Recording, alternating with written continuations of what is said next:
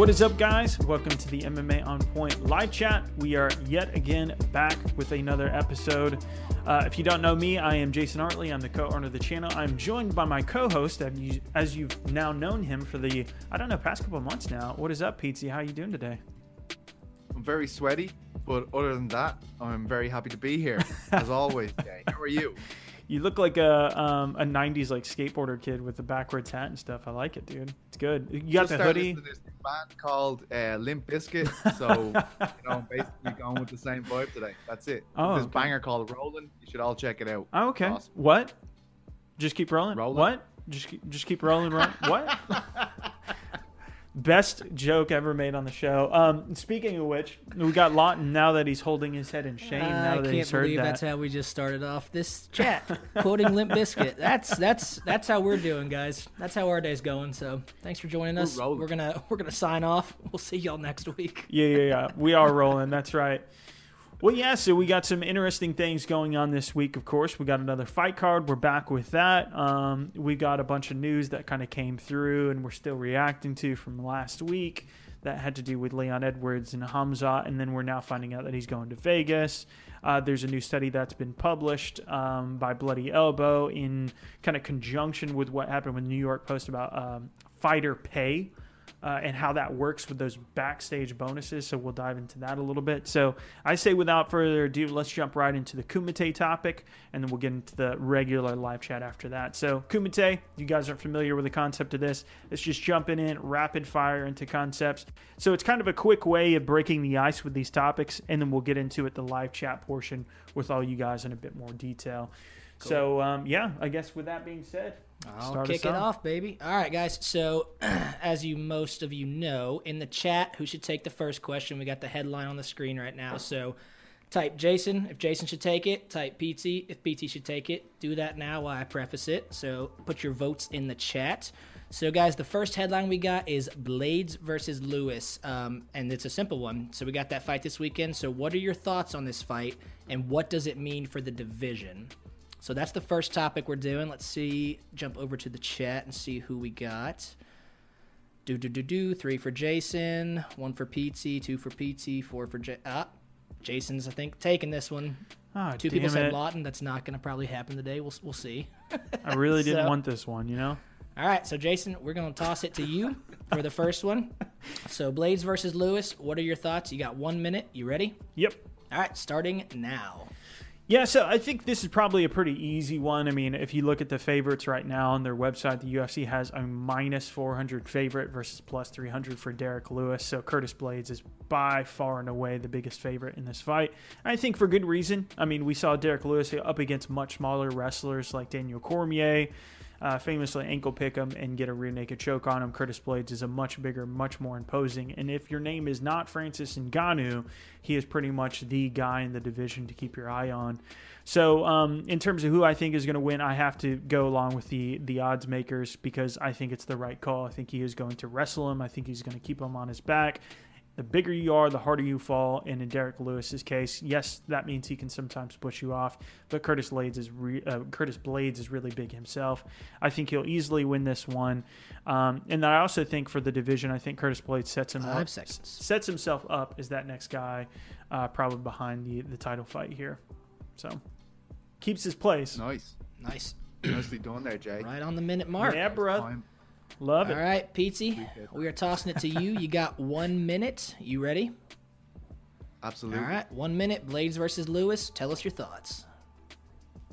You know, everything says that Blaydes should win this fight. He's a far better tactician. He's a far better technical fighter. But there's just something about Derek Lewis where you absolutely have no idea what can happen when he's in that octagon, you know? He's surprised us so many times with just Hail Mary punches out of nowhere.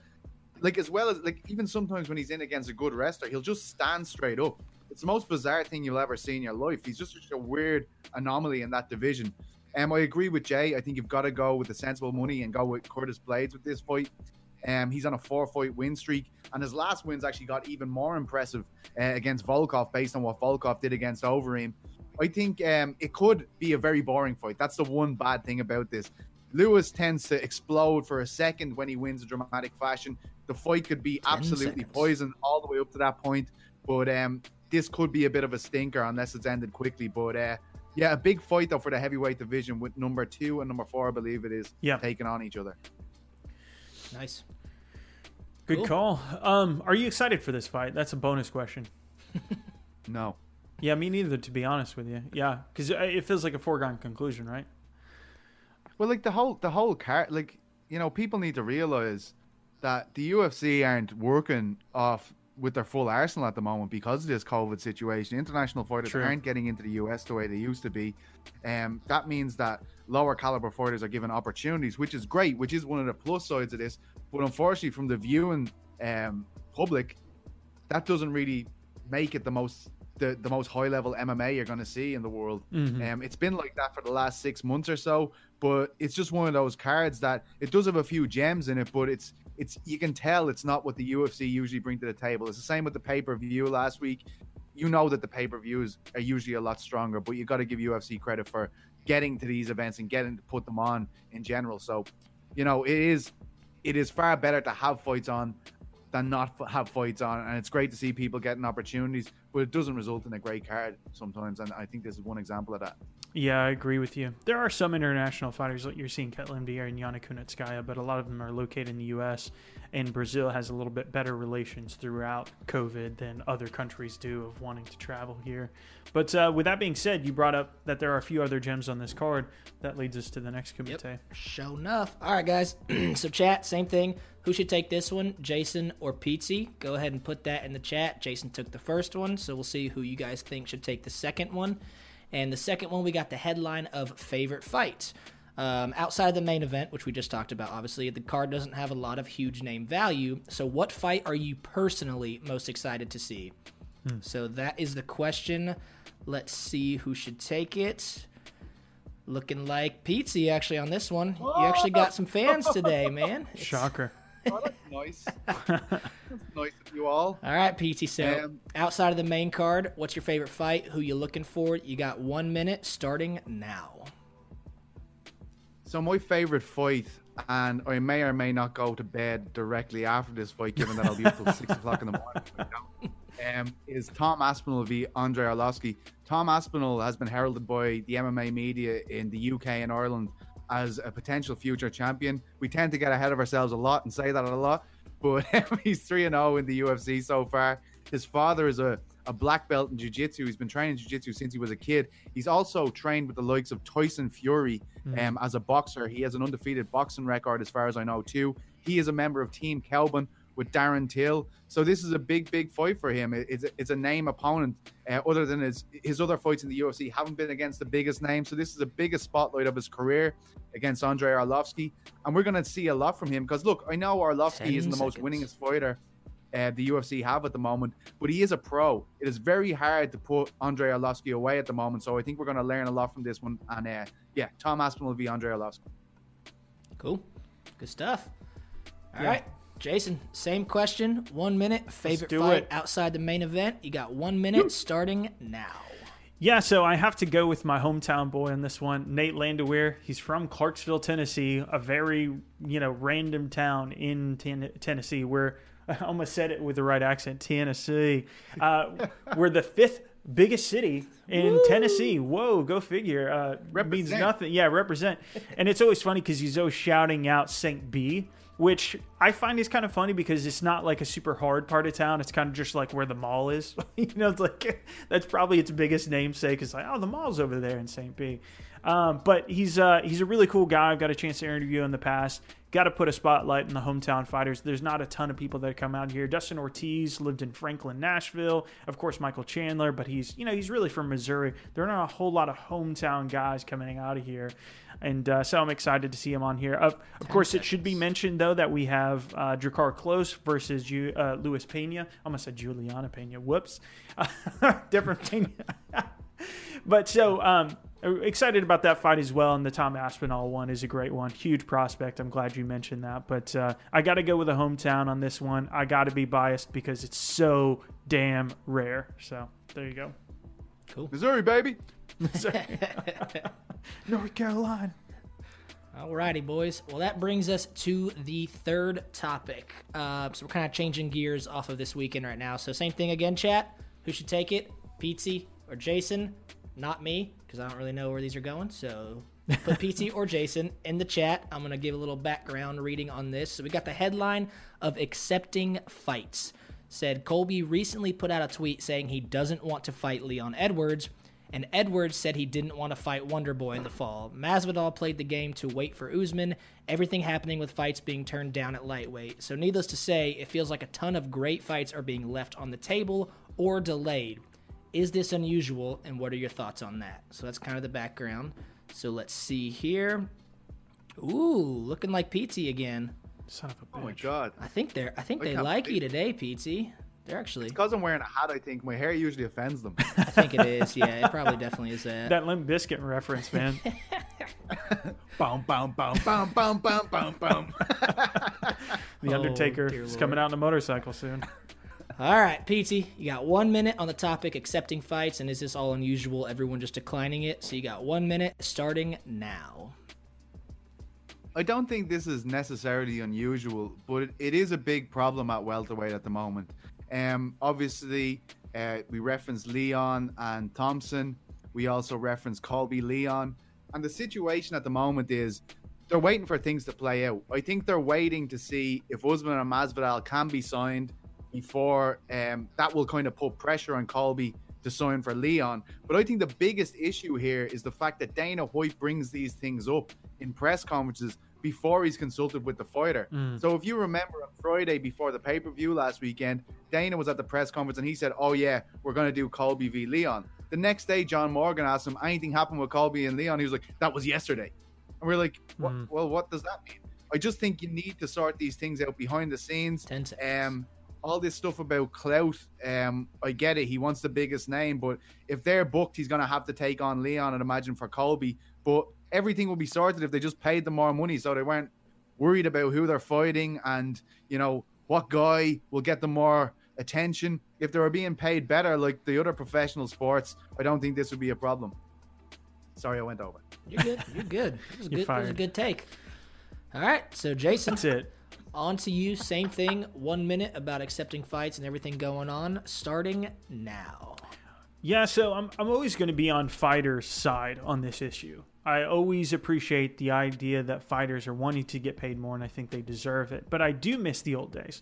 I do think it is unusual if you look at the long-term history, but that's also because the sport is making more. You know, you think of Chuck Liddell turning down a fight. You think of Carlos Condit turning down a fight. Randy Couture. Tito Ortiz was lambasted and will forever be known for, you know, not taking that fight on the terms that people wanted him to. And you look back at, you know, all throughout history in MMA, it usually looked that way. And that tells you how much the sport has grown. But yeah, I tend to fall in the same lines here. I think it is something that you do have to put on the promoter. On one end, I do want the incentives to be there. If you sell more, yeah, you should get paid more. If you're the biggest star, then yeah, you should get paid for it. But I also think that the UFC can do something to mitigate that because it's happening all over. Like, I think it's really bad right now in particular, really bad. Cool. All right. Good stuff, boys. So moving on to the fourth headline for the Kumite Crunch we got. So same thing. I'm a broken record. Chat, who should take it? Jason or Pete? We got 2 more to go total. So leave those comments in the chat. And we got the headline of Khamzat to Vegas. And that is referring to after reports of Khamzat saying he felt like he was going to die last week and the Edwards fight being canceled, he is now being flown out to Vegas with the hopes of fighting in June. So what do you make of this whole situation, kind of just dealing with what he's going through right now? So let's jump over to the chat. DJ Lethal. See, Jason. Yep. Jason. What are you doing over there, Pete? DJ Lethal. All right. Just scratching. A little bit of scratch, a little DJing over there. I like it. Working on some raps for my new metal band. For your new rap metal band. All right, so Jason, you did win that one in the chat. So you got 1 minute on the topic of Khamzat going to Vegas. So you got 1 minute, Jason, starting now. I think this is something that shows the UFC and how good they could be, how at their maximum level when they really care about a fighter, the weird thing is, you watch that documentary that was put out that had his manager speaking about it, and it was the one where that famous quote about him feeling like he was going to die. Dude, he's straight up not wearing a mask or anything. Like, there's a point where the cameraman bumps to him. He's like, I don't want to film right now. No mask on. Meanwhile, he's clearly suffering some of the most extreme that you can get for somebody with his health at his age that doesn't have a pre-existing like heart condition who's on a ventilator or something, So it was a bit shocking to see that.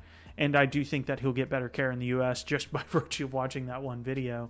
But I think it's really a good move for the UFC. It's a good look for them. I question whether they would do that for everyone else. That's what I hope. I hope that this is setting the model. Anybody who's having this kind of issue, definitely do that for them. Don't play favorites. They're your athletes. They're on your roster. Take care of them. So I think it's a good move. I think it's a good move for them. They should be doing it. Great point. Yeah. All right, PT. Same topic. You got 1 minute. You ready? Yeah. All right. 1 minute starting now.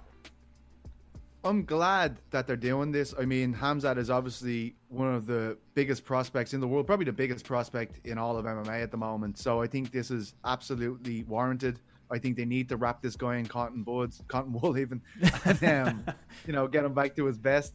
But the thing is, right, why did they feel the need to book this so many times? Like, we knew these guys had COVID, and we were booking it like a couple of weeks after we found out that they had COVID, and we knew that Leon Edwards had lost 14 pounds in weight because of this stuff. Like, we knew there was huge health issues with COVID, and yet we're rushing them back into camp. I said this back in January when this was booked with Jay. I said, we have no idea if this fight's going to come to pass because they haven't given it enough time. I think they didn't give it enough time. Not to say that this is why this has happened, but I can't imagine that rushing the guy back into a gym and making him train immediately after having this bout with COVID helped him. So I'm glad to see it's happening, but wish they hadn't rushed the whole process of rebooking that fight twice. Mm-hmm. Nice. Cool. All right. We are moving on to the last Kumite topic. This one's kind of a lengthy one. So last one, who should take it? I think, who's in the lead right now? Who's taking 3? Are you guys 2-2 right now? We're 2-2. 2-2. So this is the tiebreaker round. So chat, who should take this one? Jason. Don't break my heart. My achy, breaky heart. No. Oh, you know, no. Get out of here. Some country make music. a new metal version of that. All right, Julian Marquez. I know you're trying to get in good with Miley Cyrus, but you don't have to sing her dad's songs to do it. Come on. I'm after Billy. I'm not looking for Miley. All right, so we got the headline UFC bonuses. Everyone's starting to put their vote in the chat already. It's looking like PT. I'm going to go read the question, and then we'll come back to that. So, headline of UFC bonuses. So, this, like I said, it's a long one, so just go with me for a second, everybody. So, a new study recently was published by the New York Post detailing fighters' backstage bonuses, aka the ones you don't hear about. They were analyzed by John Nash at Bloody Elbow and compared with his own 2016 study. So basically, the average fighter is receiving $3,000 to $4,000 extra, and the main eventers are getting near $25,000 on average extra.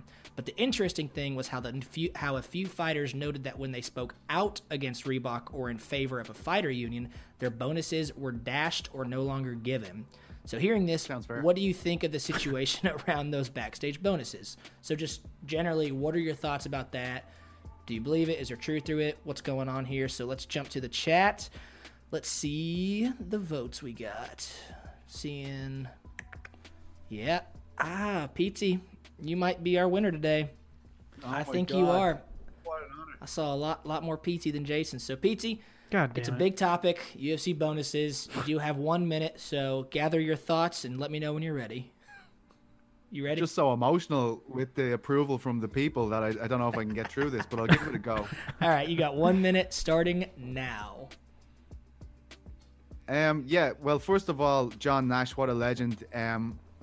He's one of the best in the game. He has a completely unique field over there at Bloody Elbow, and fair play to him for going through this, because when it appeared in the New York Post, it nearly looked like a fluff piece to me. It nearly looked like, oh, look how great the UFC is. But when you break it down, you know, the bonuses aren't crazy money, and we know how little of a percentage the fighters actually get from the UFC's pot.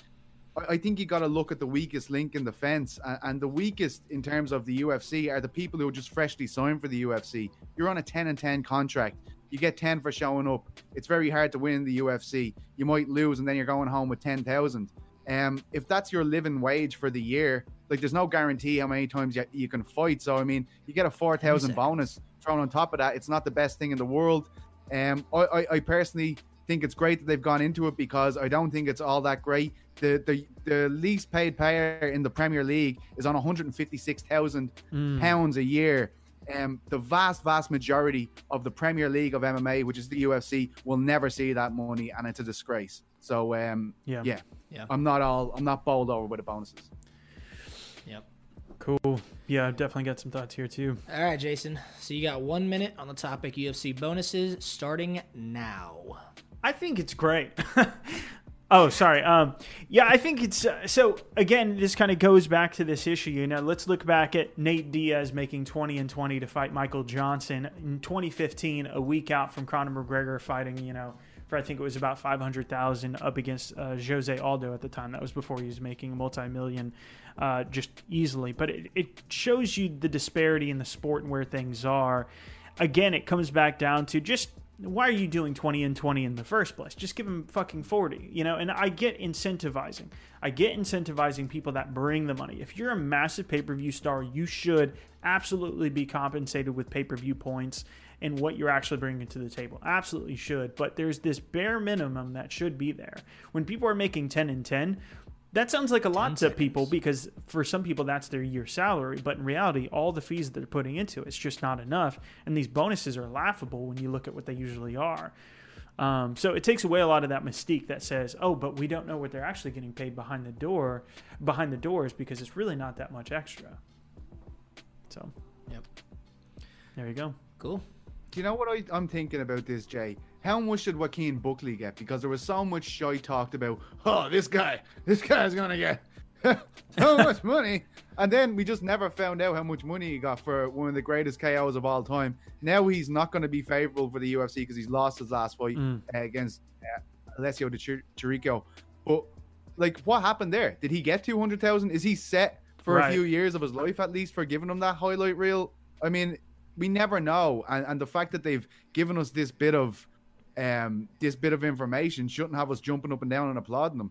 Compared to all the major sports, they give a very low percentage of their profits to their actual athletes who are putting their brains on the line for us every weekend. Yeah, and to give you guys some specifics here, so, you know, some of the ones that we mentioned where, you know, when Kobe Bryant, you know, rest his soul, when he was at the Fighter Summit a couple of years ago, Leslie Smith, while she was still on the roster, asked him as an NBA player then at the time, how important was the NBA's Players Association? So when you want to think about Reebok, you want to think about ESPN, the TV deal, the Players Association guarantees that they have rights. And also under USADA and things like that, it would give them more rights to have a say into what the process would look like. So they're not showing up.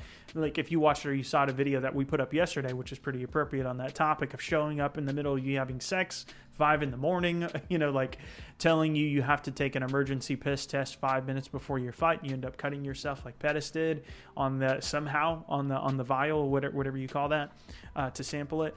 There are very specific cases of this happening, and so you'll see them, you know, pulling it away from people that are kind of using it as a tool to kind of, and I understand it too, you know, people are going out in the public and they're disparaging the company. I mean, you can't name very many jobs where you could just say, fuck Walmart, and your boss happens to see that and doesn't fire you the next day and you work at Walmart, you know?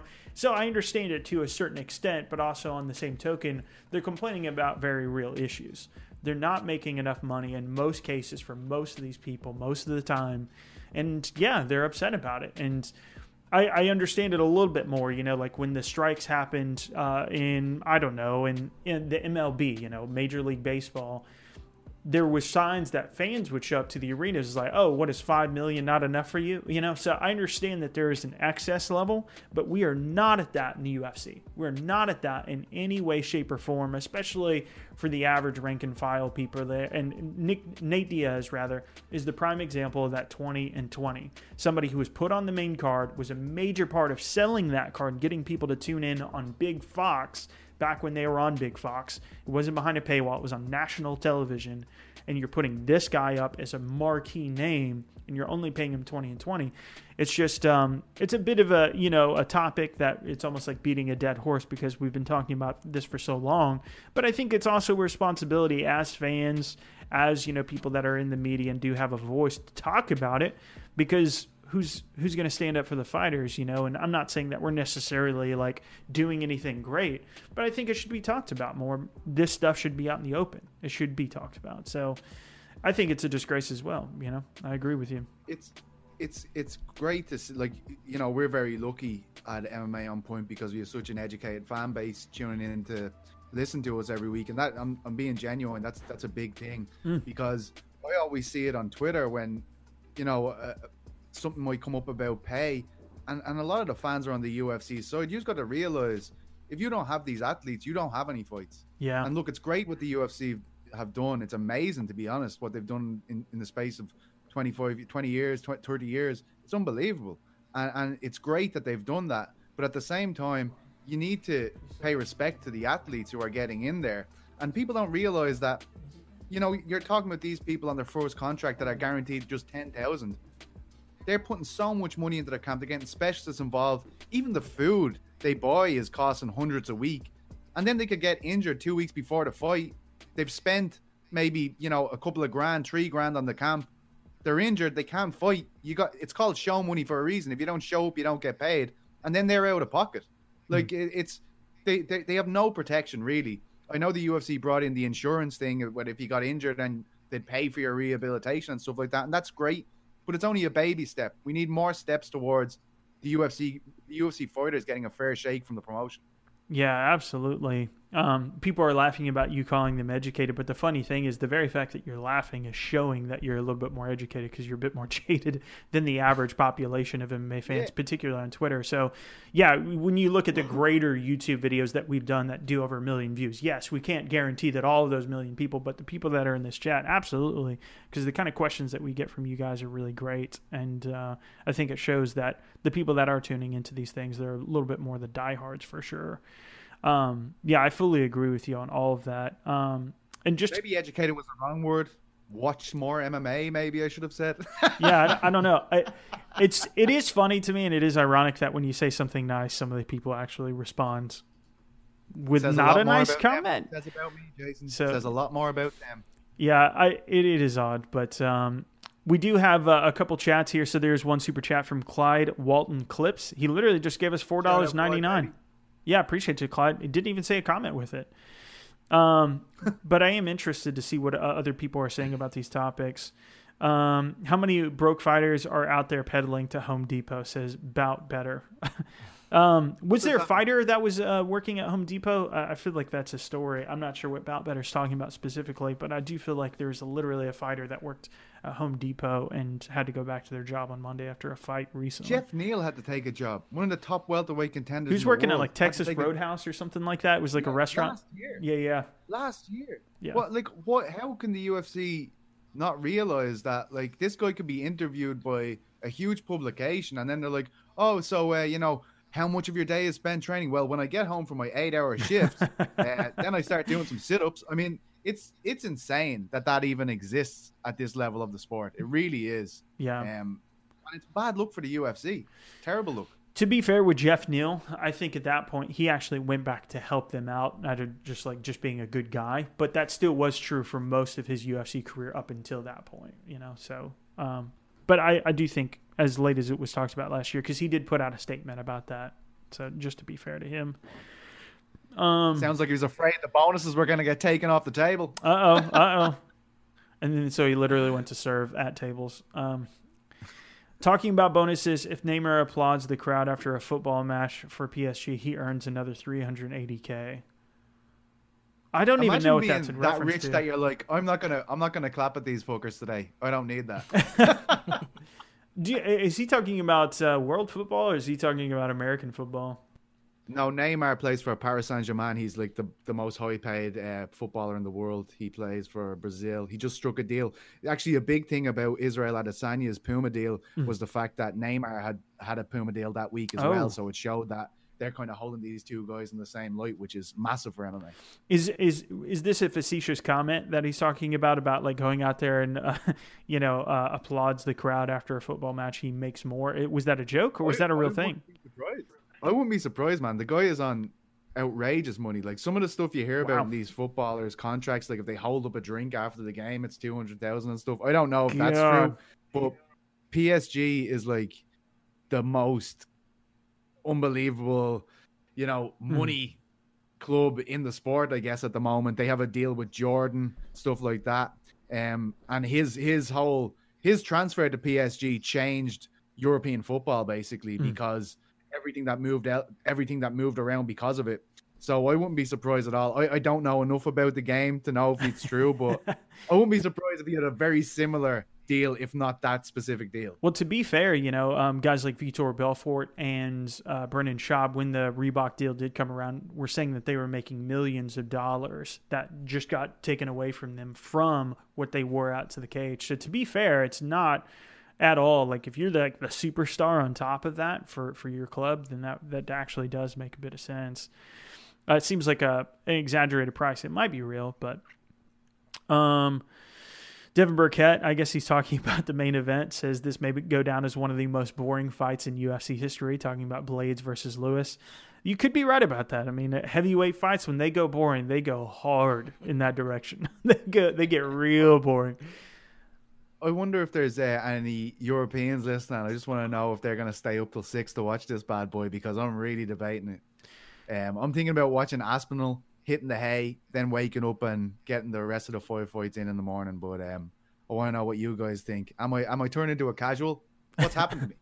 I mean, I do that already, as an American for Ryzen and one cards pretty often. One tends to be a lot better. Sometimes I watched Demetrius Johnson, one of his fights in one at about 10 a.m. my time.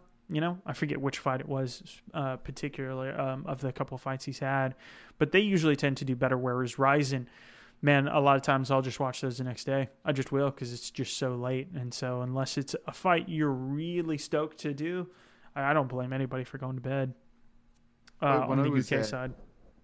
When I would be freelancing back in the day, I used to have to watch the whole UFC till 6 o'clock in the morning, and I'd cover that for a newspaper in the UK.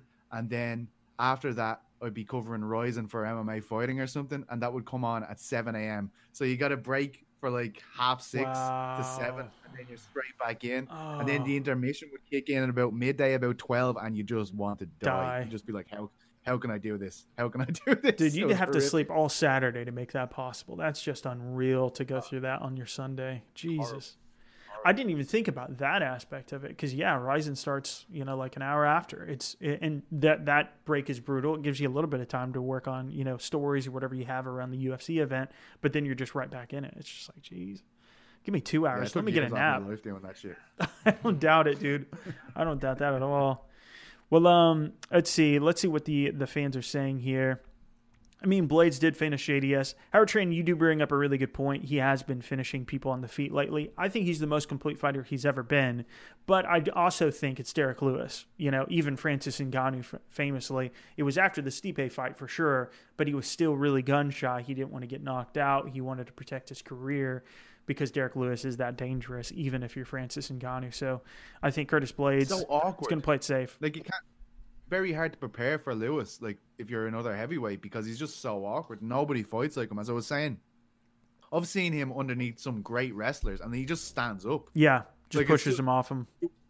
Work so hard to get him down. A man mountain like that, you've probably gassed yourself out getting him down to the ground, and then he just stand up and just stare at you, and then suddenly throw this lightning bolt of a hand at you, and then it's over. It's insane. Sometimes you're watching Derek Lewis, and you're going, "Oh my god, how is this lad even in there?" And then boom, he'll just explode in a second. And then you're like, "Oh yeah, that's why." Yeah, the Oleinik fight. When I remember when he took him down, it was like, "Oh, it's over. Oleinik's got him." And Derek Lewis found his way out of that situation, and Oleinik wasn't long for that fight afterwards. So, but just jumping in, I don't get it. Everyone bitching about fighter pay. Don't accept the deal if you don't like it. Well, Jake, where else do they go? This is your dream. There's our Twitter, guys. Good stuff, Jake. There's the Twitter comment. Jake, so seriously think about that. If this is what you want to do for a living, and you say, I want to sign up for the premier league in the world, the best one, you don't have any other options. You could go to one, you could go to Bellator, but until you become a star, which is a very long, windy road, I guarantee you. So here's the other side of that, Jake. If the fighter pay was more, imagine how many more fighters we'd have coming into the sport, because then they'd have a guaranteed path to saying, all right, I got a decent career underneath me. People, bench warmers in the NFL make way more than that. Way, way, way more than what we're talking about with what Diaz was making on a Fox card with 20 and 20. If you live in that world where you think it's that simple, then I guess just pick any dream out there that you have and just imagine it sucked in terms of pay. You might change your tune and move over to something else. Imagine the job that you're in right now. Imagine what you're studying in college. Just about face, pretend that job is about to suck. You're not going to be happy about it. You're going to complain about it. You're going to try to do something about it. And so what we're doing right now is actually trying to bring it up, trying to make it a part of the conversation and a part of the public consciousness. We're trying to do something about it. So if you just are the type of person that just says, well, that's just the way it is, and then you just go get a shitty job at McDonald's, that's essentially what you just broke down, Jake. You're not actually trying to improve things. You're just saying accept it for the way it is. Why would you do that if you don't have to? That's ridiculous. Like, I mean, like, what percentage, Jay, honestly, would you say of fighters, like, and it could be a big percentage, like, what percentage of fighters right now do you feel like pull over 100,000 in a year? In what the UFC? Percentage of fighters? So there's about 500 fighters in the UFC at any one given time. If we said it was the top 10, that's 50 people, ish. What are there 10 belts in the UFC? 11 or 12? I have to think about that one. Actually, we'll just count through it right now because I don't want to say something dumb. So we got flyweight, bantamweight, featherweight. Like that. I shit myself there.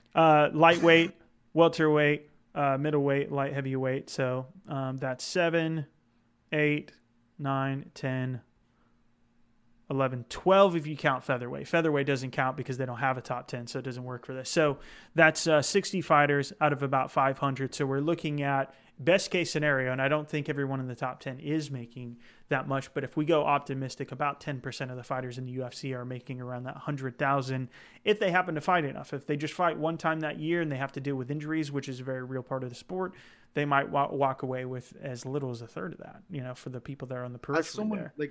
Like Jake, you got to realize, like, you're a consumer of this sport, and these people are going in and, like, look at the Spencer Fisher article Stephen Rocco wrote for MMA Fighting. Like, that's a reality here. Like, people can end up completely ruined. Spencer Fisher's a great example. Yeah. And you're like, oh yeah, like, what are you complaining about? Get in there and scramble your brain for 10 grand, you lunatic. What's wrong with you? I've got shit to do. I'm trying to eat these chips and watch a goddamn fight. You know what I mean? Like, it's you gotta hold the athletes to a higher regard, and that's why the union would be so important. I think we're a million miles from it still, and given that we are a million miles from it still, the UFC should be presenting an alternative to keep people happy, because it's going to just keep going. The union conversation is going to keep on going until people feel and are satisfied that the UFC are doing nothing but good by the fighters. And I don't think that day is going to come for a long, long time. Yeah. I mean, anything you're saying about them trying to go for higher pay for fans and media to vouch for a higher pay, you could have literally said about the NBA just a few years ago. You could have said that about the NFL a few years ago. You could have said that about the MLB. You could have said that about any of the leagues around the world. You could have said that, but they changed it, and that's going to happen in MMA. So you don't just sit on your hands and just complain about it. You do something about it. So there you go. I can't stand people with that really, really basic mindset on things. That's like really frustrating to talk to people like that. But I don't know. Maybe Jake's, you got a good point back. I don't know, but that is a pretty rough first statement.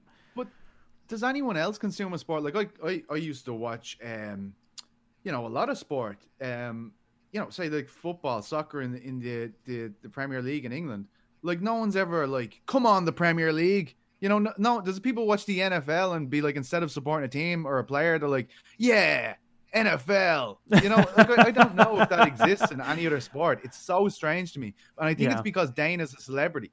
And the UFC, those three letters are a bigger celebrity than the vast majority of fighters can be. And they've set it up that way. That's very strategic on their part. Yeah. But I just don't see it in any other sport where people are like, yeah, the organization. And you see it all the time on Twitter. It's so strange. You really do, yeah. So I don't know. Maybe, Jake, you've got a response to that. We'll get to it in a minute, but... He had a response on it. Was it not a good one? He just said, believe it or not, no one's going to change anyone else's mind a majority of the time, which is a whole different issue and a topic. Yeah, Jake, Why did you write in trying to change our minds then? Yeah, what were you trying to do then? What was your point? You literally just try to change our mind. Well, I mean, obviously, people's minds do change because there is an NBA association, there is an NFL association, there is an MLB association, there is that for NHL. Any other major sport, people's minds were eventually changed. So what you're trying to advocate for is something that is based on a poor premise. You think that these things will never happen because you obviously haven't looked into it. I mean, that's honestly where it comes down to. I know I'm coming down hard on you, but you're obviously coming down hard on the fighters in what you're saying. So, yeah, I'm responding in kind. So there you go. I don't have to be nice. Sweden here, no way I'm staying up, says MM Anderson. So there's somebody with you. Faith Rocks, I probably won't even watch it. Watch the highlights the next day, to be honest. You're making me feel better, guys. Thank you. Faith Rocks is super hardcore. I mean, she's watching everything out there. A lot of times in the chat, she's correcting me on stuff. She knows what she's doing. Let's see. Worst case scenario is Blades being unable to finish Lewis with ground and pound. They're both gassed halfway through the second round. Yeah, I would say probably somewhere around that third or fourth round. If it's still going, then yeah, SOS should be showing up in your eyes as you're watching it. Just like, oh God. It's the greatest gamble in all of MMA, the heavyweight main event. It really is. Like, apart from like the title fight, like it's such a crazy roll of the dice. And I know the one I won't watch live will result in the most spectacular knockout of the year, probably. You know, that's usually the way it goes. It can go that way, yeah. Like heavyweight is just so back and forth on that one. It can go one way or it can go the exact opposite way. And yeah, there aren't that many that are just great knockout. Or they're not that, like, with a really boring decision. There's just not that much in between. It really is that kind of division. Richard Enormous. Dixie Enormous. I get the joke. Random question. Do you remember Elias Theodorou? He had a bad fight at middleweight and got cut immediately after. Never understood what really happened. Yeah, I do remember that. Obviously, you know, he's known for being the Invicta ring boy, ring guy, ring girl equivalent. So, yeah, he's a really beloved fighter, really cool guy. I do think that his career was a bit fledgling, I'll be honest, and the fights weren't that exciting. I don't think that's a reason why you should cut somebody. You know, I think you should cut people based on their merit and what they're actually performing like. But his record was pretty mixed up. I do think it was a bit random, and I do think it was premature. I think he should have had another shot. But, yeah, that one did kind of come out of nowhere. So before it was cool as well, Elias was talking about the fact that USADA should completely take away any prohibitions on marijuana and stuff. And I know now they're all for it. They're signing deals with CBD companies, but it wasn't so long ago that was still probably a bit of a taboo to be speaking out against USADA, who are contracted to the UFC. I'm not saying that's the reason. I'm just thinking of based on what we were saying about the bonuses situation and how people felt as though they weren't getting them if they spoke out. I'm just saying that's one thing he definitely was very vocal about. Yeah, and I guess to be fair, you know, his record was a little bit better than I remembered. So he had a win over Sam Alvey, Cesar Ferreira. He lost to Brad Tavares, beat Dan Kelly. Dan Kelly obviously had a lot of hype around him for a while for being the most... he's probably even more of a dad bod. Yeah, like he probably had even more of a dad bod than, I don't know, Cormier, because he always had like the leg braces on that made it look like he wasn't even in shape to fight. Stone Cold Dan Kelly. Dan Kelly's awesome. Trevor Smith, he had a win over Eric Anders. He lost to Derek Brunson. And then he had one more win, Hermani Perpetuo. That was 4 wins out of 5. So Derek Lewis on the mind. Derek Brunson was the one loss he had in 5 fights. So to be fair, I mean, it was a pretty random cut. Not that many fighters get cut off of a win either. So, I mean, I guess in hindsight, it was a little worse than I'm remembering. I just know when he usually got to that kind of middle of the stack level, he usually did lose, and that was kind of the reason why I wasn't that bummed about it. But obviously, it's easy for me to say that because I'm not the one fighting. How did that it's not my career. Blue Chip shampoo sponsor? He's the most amazing hair, man. Unbelievable. Yeah, we got Luke Rockhold, Alan Joban out there getting these like big sponsorships. I think like Alan Joban had like Giorgio and Armani. Like holy Gucci. shit, Yeah. Gucci. That's what it was. Gucci, big blue chip And, sponsors. Rockhold was Ralph Lauren, right? Yeah, Ralph Lauren. Yeah. The Or is it interesting. Ralph Lauren? Sorry, how do you say it over there? We probably say Ralph Lauren. I'm second guessing myself now. Well, he's American, so I'll give you that one. Like, you know what I mean? I mean, I'm saying it wrong. Hey, there. say Nike. Say Nike. Say it wrong again. It's an American brand. God damn it. Nike. Yeah, I don't know how. I'm going for a hike It's- in my Nike. Most people are playing basketball, okay? So the rhyme doesn't even really work. Playing basketball in my Nikes. I ain't no Nikes. PT Nike, looks more handsome Nike. today. Somebody saying that in the chat that you look handsome today. Dixie Normus again. Oh, I got a facelift yesterday. Oh, Yeah. moisturizer? Forgot to say. Yeah, I got a facelift. Process was arduous, but yeah, just figured you guys needed a bit of a break from my hideous face, so went and got it sanded down for you, stretched across my bones a bit better. I love it, man. Heavy hitter Hot Sauce Company gave us $5. The best content for MMA fans anywhere. Thank you. Appreciate you. And I hope your hot sauce is good. 2 video requests. A video about amazing performances with shockingly low pay. Actually, I do think we did do a video about that once. Let me double check on that because that's a dynamite video. Maybe That's it's a one that we great thought idea. about. Yeah, I mean, Nate Diaz is going to be right up there at the top. And then best belt winning bombs. So, like, the best knockout wins that got you a belt? Like, what do you mean by best belt winning bombs? But I really like the first idea. I think it's really solid. I definitely think if we haven't done it, we should look into it. It does sound familiar, so maybe we have. But Irish Technical That'd be Thinker great. giving us a compliment here. Keep up the amazing work. MMA on point. All deserved massive credit. Thank you, Irish Technical Thinker. I did see Big Beat Visual in here either, by the way. So speaking of Irish folks, that's one of our Irish video editors, Tomas Welsh. Is that, by the way, so clear the record on this. So we've been calling him Tomas Welsh in our videos, but we've been suspecting that he's been trolling us because it's spelled Thomas Walsh, and he's saying it's an Irish pronunciation. Is that a real thing? Yeah, it is. Yeah. Oh, that Tomas, son yeah. of a bitch. So like Sean is John, Tomas is Thomas, Patter is Peter. I don't know what Jason is. Wait, Patter? And we don't have Lawtons over here, unfortunately. I wish we did. I wish we had loads of Lawtons. I think it's a lovely name. That's because y'all suck over there. This name, That's true. This name is, where is it on the screen? That is a one of a kind right there, baby. One lovely of a kind. Obviously, it's I think got to be Lawton's German. A lovely name. Honestly, I'd never met anyone called Lawton before. Yeah, neither have I struggled with it for the first day. I kept on, what is it, Jay? He's like, he's sitting right there, buddy. Dude, yeah, try living with it. I've gotten all the pronunciations in my lifetime. What did Balian call you? I don't know what he called me. What did he call me? I think it was like, I don't know. I would have thought he would just like put a British accent on it with different pronunciation, Yeah, like I've Lawton, gotten but he didn't go that route. I've gotten Landon, Leighton, Luton. I don't even know what that word is. So yeah, I've gotten it all. Dude, Luton over here getting it done. Let's see, but I'm seeing Oven in here. I'm also seeing Anthony Walker. He said those Ryzen intermissions are brutal and lose me every time. 100% agree. So it's good to see some of the team in here. Hodin Hassan up in here, bunch of the chat. So while we were on the subject, had to give everybody the shout outs. J Tivo says there's only one Lawton. Let's see, There's Zach. only one Jay Tivo as well, though. That's true. Yeah, I do think though his actual first name is Jack. To be fair. So Don't ruin the mystery. Don't ruin the mystery on me, Jason. I thought he was Chris and Jay Tivo, and now I'm disgusted. his actual birth name was J Tivo. They were like, J Tivo. That's it. That's it.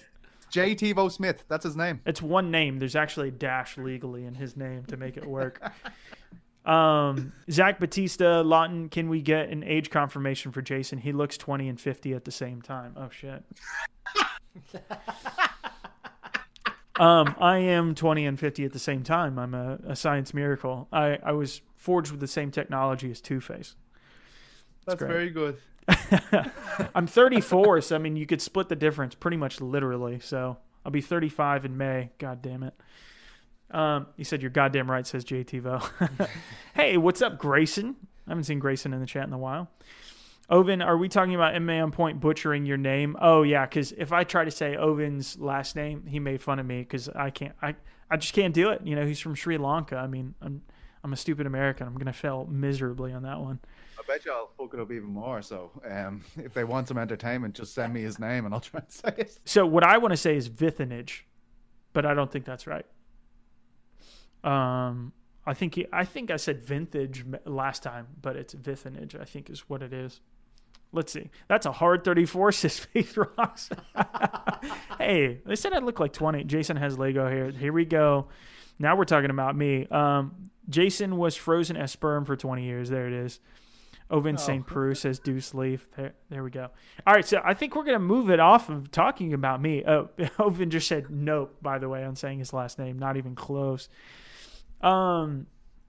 Let's see. By the way, I am a fan of football as well. From Namer Bonus is real. Okay, the Namer Bonus is real. It says hi there. What the fuck? Messi's 4-year contract is worth 555 million euros plus bonuses from Barcelona plus sponsorship from Adidas, as you guys would say. To be fair, for the Nike comparison, it's Adidas. We say Adidas in the United States. I had to correct myself as I was saying it. Protect the fighters. So there you go. Yeah, good point to bring up there. So, I mean, you want to talk about fighter pay in other sports. I mean, 555 million. That doesn't even sound real to me. Like, I don't even think like CEOs of like Walmart and Target, like the biggest superstores in America are making anywhere near that. Like, what are the owners of the clubs making? What are the owners of the leagues making? Well, are you sure it's 555? Was it 55? Was that a typo there? Hi there. But go ahead. No, I think that's right. Yeah, like there's a podcast about it. It's called "The Transfer That Changed the World." You should look it up. I only listened to it recently. It's very interesting. I can't remember who did it, and it's The Athletic. The Athletic, their football coverage is amazing. Soccer, like I don't even follow the sport that much, but I still read articles on there, because it's really interesting how they do things. If you do have an Athletic subscription, check out that podcast, Neymar, The Transfer That Changed the World. It's really, really interesting. By the way, since we're talking about football, you know why we call it soccer here? You already heard this. Lawton's already heard this. You're tired of hearing it, but it was so fascinating for me to hear out. We didn't come up with the name soccer. Yeah, you used to play in their socks. Soccer just used to be called football back in the day, and so did rugby. They actually diverged from the same sport. Your hands used to be more part of it. Rugby actually was named after a school where they came up with those specific rules. And so over time, it became known as rugby, but at first they called it rugby football, and they called soccer, as we know it now as football, association football. And so over time, they started shortening that to a soccer, and that became soccer, and that came out of Oxford. That's actually an English convention that made its way around the world. So if you go to New Zealand, they call it soccer. In Canada, they call it soccer. In America, we obviously call it soccer, and it's famous for that. But we never came up with that name. And the reason why we call it football is because ours evolved from rugby football. And at the time, football was the name nobody was using. They were calling it rugger or rugby, and they were calling soccer back then. And then eventually rugby just became known as rugby, and they dropped soccer altogether and just went with football. So for the people out there, just talking about naming conventions and how we do things separately. I just want to correct the record. That's how it worked. Don't be mad at us There's Americans. only one real football, though. Gaelic football. Thank you very much. That's so weird that you call it Gaelic football, but you call Irish and refuse to call it Gaelic, right? Is that a thing? Like people get mad if you call Irish Gaelic? No, Gaelga, he speaks Gaelic is how to say Gaelga in Irish, I believe. So I think... I'm not too sure on that, actually. There's too many languages going on there. It's very confusing. Hey, there you go. Professor Hartley, nerd, says Anthony Walker. I'm looking at moving to the UK, so I'm definitely a nerd right now, especially on that specific topic. As if I wasn't a nerd beforehand, but... Imagine down the pub on a Saturday, Jason standing up in front of the screen and telling everybody what I didn't come up with the name. You did. And then they just like throw their beers at me, and I just go out with a bunch of stab wounds. point smashes beside his head. Okay, I'll sit down. That's why I'm bringing my guns to England illegally. I'm just going to bring them as an American. That's what's going to happen. Have you sent that gun over to me yet, Jay? yeah, it's on the way, dude. It's on the way. Thank God. JTva says that's good and all, but football is football. Gaelic is an That's adjective. right, Gaelic football, baby. What do you mean Gaelic is an adjective? It's a noun. Straight up a noun. I don't know. But anyhow, we are way off topic. Usman all day, every got day. fucking wild today, man. Tangent City. Darpin Bouillon, I have no idea how to say that, says Usman all day, every day. He's going to be as dominant as GSP, if not more. Well, I mean, he's already passed Woodley, and he also beat Woodley as part of that. But like, they're tied in terms of records, but I definitely think you got to put him in the pecking order above Woodley. And right now, I think the number 2 spot I would still have to say is Matt Hughes, because he had 5 title defenses. At the time, he was a legacy champ. Nobody else had 5 title defenses except Tito Ortiz. And by the time he lost to GSP, by the way, no shame in that loss. No, BJ Penn, no shame in that loss. Tito Ortiz had already lost his 5-fight belt streak, 5 title defense streak. So, I mean, I do think you do have to grade it on a scale and for the time that it was in, and Matt Hughes deserves that. I still think Usman's opposition is, no doubt the toughest you can face right now. I mean, welterweight is just an insane, wheelhouse of just murderers. So we'll have to see what happens. I think Leon Edwards should be next on that one. But Usman right now, he's making his claim, no doubt about it. There's no more foot stop Usman after that performance and the Colby performance. I think it was just a short notice fight with Masvidal. I think we'll see a different one if they fight again this summer, like they're potentially planning. What do you think on that? I have Usman as number 2 now, I have to say, and it's based on what you said, the opposition that's there. I think welterweight's thriving. But I will say that we tend to do this recency thing where we're like, as soon as a guy won last weekend, we're like, he's the best. And look, this guy could have a absolute legitimate point that Usman could go on and beat GSP for the all-time great welterweight. Usman's certainly good enough. He's proven it time and time again, and he's beaten the vast majority of guys who are in that title cluster at the moment. But to just say that the greatest fighter in the history of the sport will be overwhelmed by Usman's run at welterweight, it's just way too much too soon. Like 9 title defenses. It's one thing to get the belt. Holding on to it for that long is absolutely sensational. And as much as Usman might do it, it won't be easy. He's only halfway there. I mean, it's not going to be easy. What GSP did was absolutely sensational. Yeah. One of the greatest things we've ever seen in the sport. So to just kind of whip it away and say, Usman's going to do it, it's not really embracing how difficult it is to do that in MMA, in a sport where there's so many ways to lose.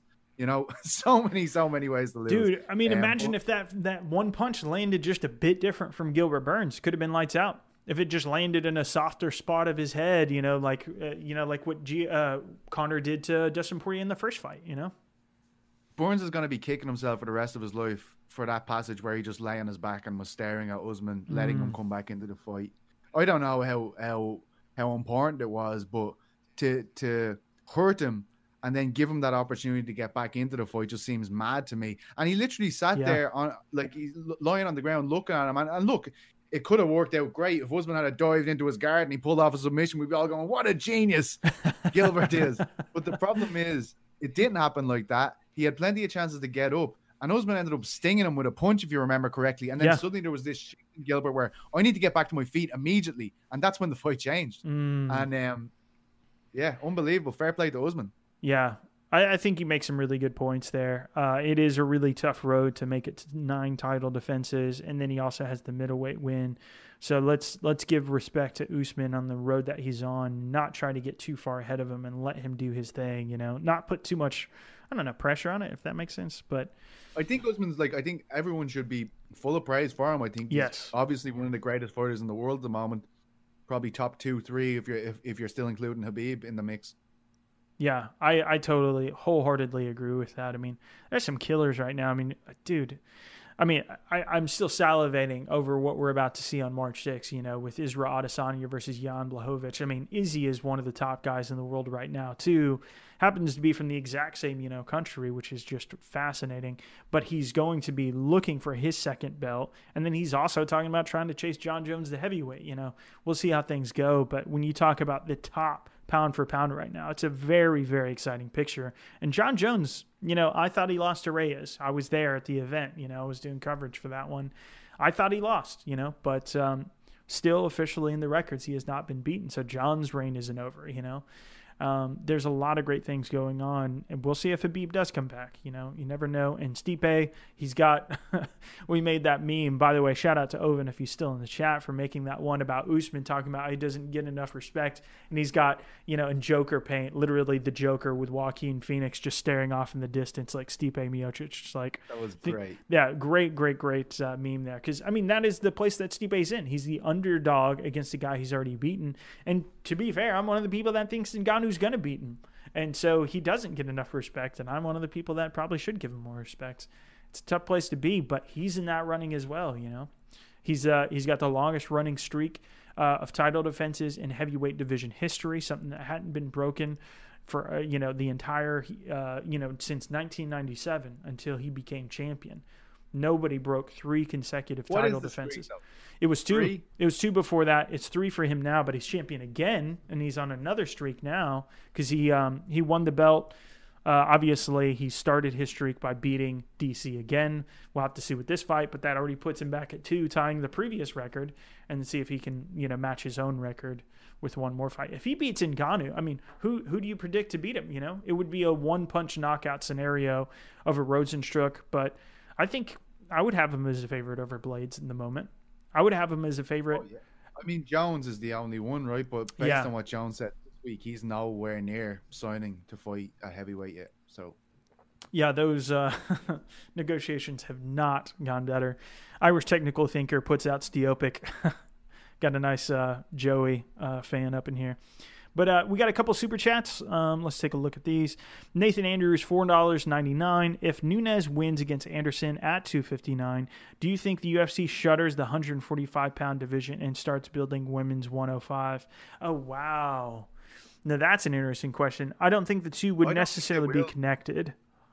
Yeah. I don't think they will start with the atom weights just yet, to be honest. I feel like featherweight has gone so badly for them. Like, to think that we are... Like the way Dana shoots down the suggestions of a 165-pound division, and to think that he has 145 going, and there's 4 people. Yeah, maybe at a stretch. Being as kind as I can, there was 4 people in the division. Like that's a great point. That's not an overstatement. Like 165. There's a bunch of fighters like dying for that division. Yeah, it comes up every week. Someone will say it. Just drop it in, just in case. 165 and nothing, and yet we have a division with 3 people in it or something, and they have a belt and everything. I just don't get it. Yeah. I think if they did that, 155, 165, 175, 185, smooth that out, I think we got a much more interesting picture because, that would mean that some of those guys that maybe are a bit big for welterweight would be able to come back down. I don't know if Kelvin Gastelum can necessarily make it down, but we got the Robert Whitakers who used to be a welterweight. That 5 pounds would make a huge difference because right now, that's big for some of those guys. And then you can see that for somebody like Colby. He's not the biggest welterweight. He's not. He's a really slim, lean welterweight. He could easily make 165 in my opinion. That's like Leon could do. Yeah, Leon could make it. The problem with that, though, it does kind of cannibalize the division to a certain extent because those are, 2 of the top 5 guys right there, Stephen Thompson could arguably make it down. I know he's not one of the biggest guys. He was telling me when I interviewed him that Michael Chiesa cuts down from 210, whereas Wonder Boy's cutting down from like 190, 195. I know some lightweights that cut down from 190 to 195, like Eddie Alvarez at 223 when Khabib was going through that whole fiasco of it was supposed to be Tony, then he tripped on the cable, then it was Max Holloway. People asked Eddie Alvarez if he could make weight, enter bus, and all that stuff. So, those were just the first 2 names that ended up with Ali Quinta. But when they asked Eddie Alvarez, who was still in the UFC at the time, if he could make it, he was like, no, I'm 195. There's no way I'm making it down on a week's notice. So, you could definitely see somebody like Stephen Thompson cutting down from 195 to 165. Absolutely. Wonder Boy's really tall though, right, Jay? Yeah, he's a lean guy. Yeah. He's, I mean, he's not that tall. He's about my height, about 6 foot, somewhere around there. I think we're around the same height. I met him once. Yeah, maybe it's because I'm shorter than you. How tall are you? I'm like 5'10". I'd say max. Oh, that's like the average height, though, to be fair. I don't know. I think I'm 5'10" or 5'11". I'm not too sure. But I can just remember seeing Wonderboy. I got off the plane with Wonderboy in Abu Dhabi. Or we were on similar flights that got in at the same time. And he looked so tired after the flight. And he just has all these kids like around him. And I just sailed right through because I'm not famous. Thank God. I was just looking at him going, you poor fucker, like just standing there, like, and he's being absolutely Wonder Boy about it, giving everyone as much time as they can, being the most lovely guy in the world. But you look him in the eyes and say, you are so tired, man. You are shattered. Yeah. But he still was a complete professional. Like he was still there when I was getting into my taxi, and that was like 45 minutes later after I got my baggage and stuff. So wow, he really is one of the loveliest guys in the world. That is not a joke. Yeah, I could even see, like, because our shoot was fairly long with him because we did 2 videos, and I was like, oh, you're dead inside right now, but you're being the nicest dude on the planet. I could tell that you just want to get on with the rest of your day. And so we sped it up. I would love to be like, I'm such a horrible prick. Like, I could never. I just be like, straight away, fuck you. I'm not doing it. Kids, blah, blah, blah. Fuck off, and I'm gone. Oh, yeah. Yeah, 100%. But in relation, so Nathan, you had a really good question there. I mean, I think they probably, should or get off the pot. The typical adage there: do it or don't with 145. Either try to make it a real division or get out of there. And I know it's a good look for Amanda Nunes, and in one sense, I mean, it's actually them kind of taking care of their fighter by letting her carry around these 2 belts and it be like this legitimate thing. But at the same token, I don't think 145 is a viable division unless they start bringing in somebody like Kayla Harrison and they start making moves there, which is at a minimum a year away because she's got a whole tournament ahead of her. That would be great. And she can make 145 because she did in Invicta, so that question is no longer there. But outside of that, there's not much.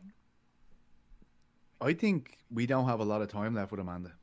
I really do. Too. I really feel as though she is going to retire soon, and only then will she get the plaudits she probably deserves. I don't know why she hasn't been embraced more by the LGBTQ community. Like, I mean, I don't know if I got that right. I hope I did.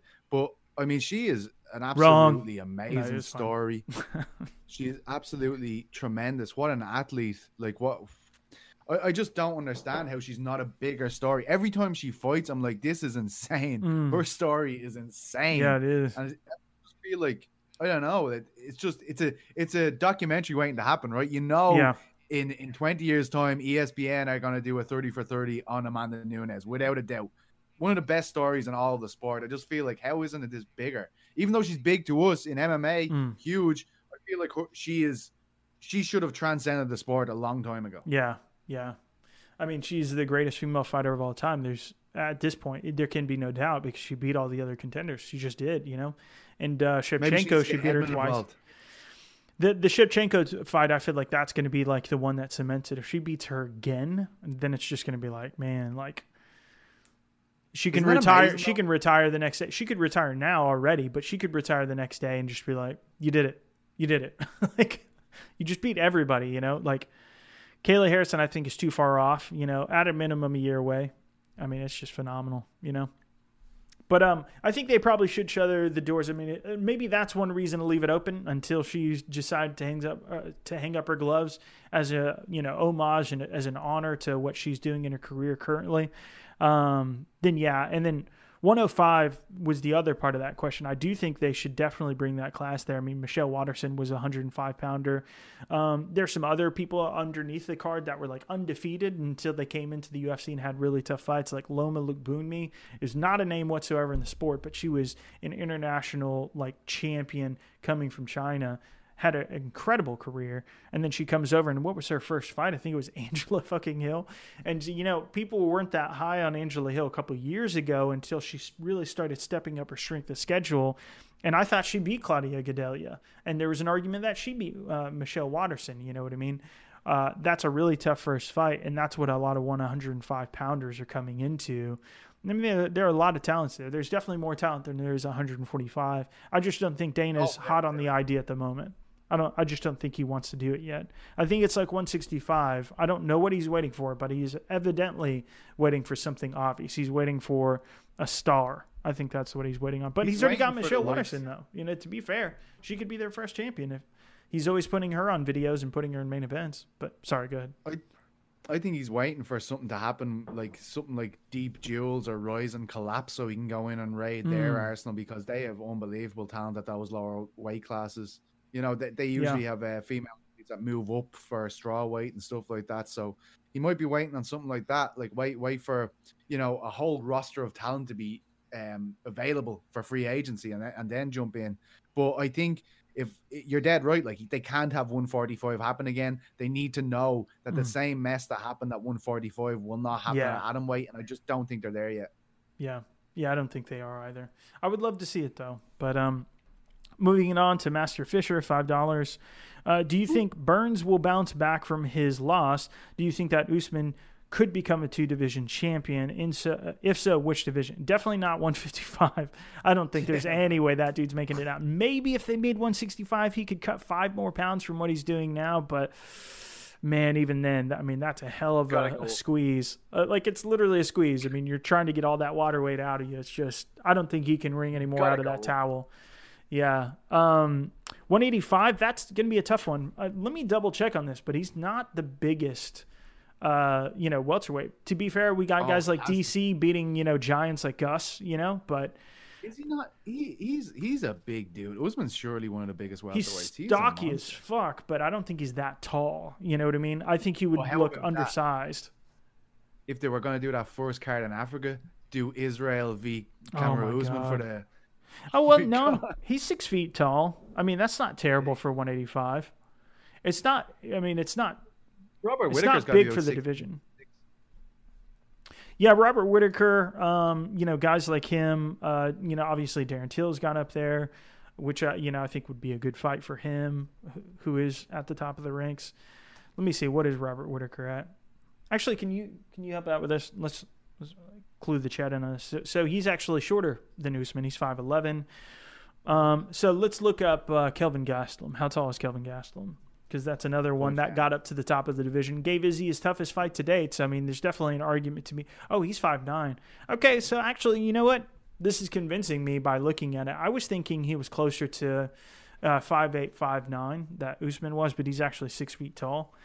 Somewhere Marvin Vittori is screaming at his computer because he just said that Kelvin Gastelum gave Israel Adesanya the best go, which I agree with. I agree with you, Jay, but every time Marvin's asked, he's like, why is everyone always talking about Gastelum? I gave him his hardest fight. No, you didn't. You're just wrong. You're just wrong, Vittori. You gave him a good fight. There we go. One of the best But fights. You didn't rock him. You didn't almost finish Izzy. And I wouldn't say Kelvin necessarily. I mean, if in my mind, if you rock somebody, you almost finish them. You're a degree closer than you could possibly be, minus literally the ref almost stepping in. I mean, that's the only way you can go farther than rocking somebody. And he rocked him. That was a really close, incredible fight. It was a fight of the year for a reason. Fight of the year usually aren't one-sided, dominated fights. Vittori's fight was not a fight of the year contender for a reason, because it was mostly one-sided. He might have won a round. One judge gave the fight to him, which was nuts, but at most he won one round. That's what I'd say. If you really want to rock, check out Limp Bizkit, guys. Just if you want to rock, baby. Do you think? Great. So here's a question: do you think Burns will bounce back from his loss? Was the other side of Master Fisher's question. Do you think Burns will bounce back? What do you think? To be honest, when I watched that the other day, I know we spoke about this already, but that emotional response to that was really jarring, actually. Yeah. Look, I think it's great that he did that and he was comfortable enough to do that there. And obviously that's what it means. That's what being a champion meant to him.